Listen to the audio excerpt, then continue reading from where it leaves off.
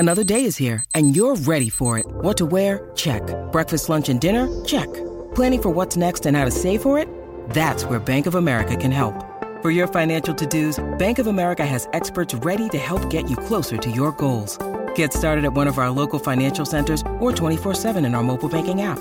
Find a location near you at bankofamerica.com/talktous. What would you like the power to do? Mobile banking requires downloading the app and is only available for select devices. Message and data rates may apply. Bank of America N.A., member FDIC.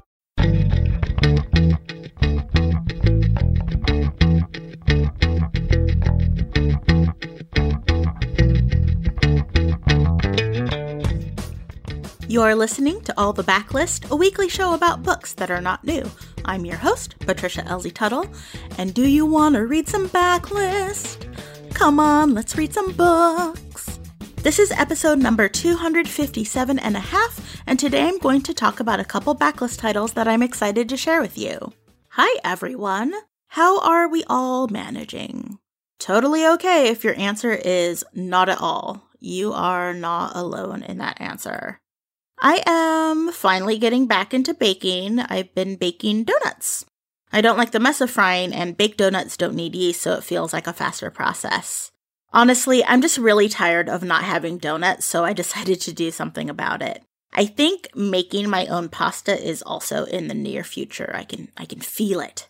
I have started writing more snail mail again, and it feels like stretching a muscle that hasn't been used in a while, like, oh yeah, I remember this. And I'm really, really getting a kick out of writing more snail mail again. And of course, I've been reading.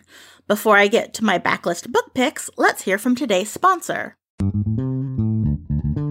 Today's episode is brought to you by Flatiron Books, publisher of The Familiar by Leigh Bardugo. This is one I'm actually super excited about. I liked Leigh Bardugo's other adult fantasy books, and so I'm really looking forward to this one. It's set in the Spanish Golden Age during a time of high-stakes political intrigue and glittering wealth. It follows Lucia, a servant in the household of an impoverished Spanish nobleman who reveals a talent for little miracles. Her social climbing mistress demands Lucia use her gifts to win over Madrid's most powerful players, but what begins as simple amusement takes a dangerous turn. Lucia will need to use every bit of her wit and will to survive, even the help of Guillen Santangel, an immortal familiar whose own secrets could prove deadly for them both. So The Familiar by Leigh Bardugo is on sale now. And like I said, it's a must-read of the season. It's perfect for anyone who loves history, a little bit of magic, a lot of danger. You can get your copy now at LeighBardugoTheFamiliar.com. And thanks again to Flatiron Books, publisher of The Familiar by Leigh Bardugo, for sponsoring this episode. Look, Bumble knows you're exhausted by dating. All the, must not take yourself too seriously, and 6'1" since that matters, and what do I even say other than, hey? Well, that's why they're introducing an all-new Bumble, with exciting features to make compatibility easier, starting the chat better, and dating safer. They've changed, so you don't have to. Download the new Bumble now. For my first pick, I have Drop the Ball, Achieving More by Doing Less by Tiffany Dufu. I want to start out by saying that many of you may not be interested in reading a book about productivity at this time. I totally get that, and I support that fully. I admit that I'm not necessarily the target audience for this book. The author is a cis woman married to a cis man, and they have 2 children. I am in a same-sex marriage, and we are child-free. There's a lot of women are like this and men are like that in this book, to which I apply my usual nonfiction rule of take what's best and leave the rest. That being said, the author, Tiffany Dufu, is a high achiever, type A personality, and I definitely identify with that. At one time, she might even have identified as a perfectionist. In this book, she talks about how this behavior is not sustainable, especially if one is going for perfection both professionally and as a mom and as a wife. We're talking about her job as a major gift fundraiser and weekly meal planning and prep and tracking every ounce of breast milk that her infant took in and every ounce of poop that came out. The amount of things that this woman was trying to do and how tightly she held control of household things was absurd, but also I totally recognize that behavior. So she was feeling the strain from this. She talks about what she calls imaginary delegation, For instance, when one week she didn't cut up the week's meat and put it in the freezer because she thought that if she didn't do it and she just left it hanging out, her husband would pick it up and automatically just take on the task that she had been doing for forever already. She calls this imaginary delegation. In my household, we call that passive-aggressive behavior. Either way, it doesn't set up you nor your partner for success, especially when you're expecting like mind reading, and she definitely goes over that as well. She talks a lot about the resentment she built up over the split of household and parenting duties according to typical gender roles, which I imagine is a thing that happens not infrequently in heterosexual marriages. I promise, though, this book isn't all just her complaining and then self-discovery. When it comes down to it, it's a really useful book about communication and her talking with her husband about her needs and how they can support each other.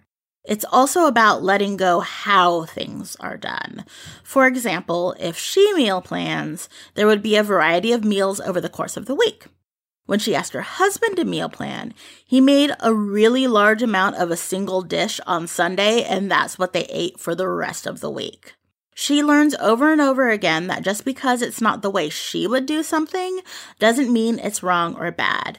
Definitely a lesson I need to be reminded of every once in a while.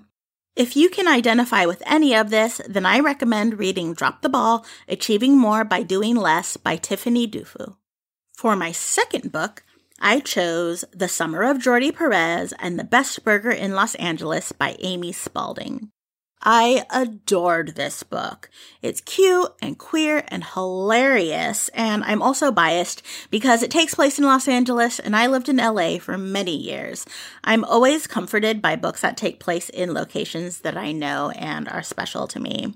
This young adult romance is told from the point of view of Abby.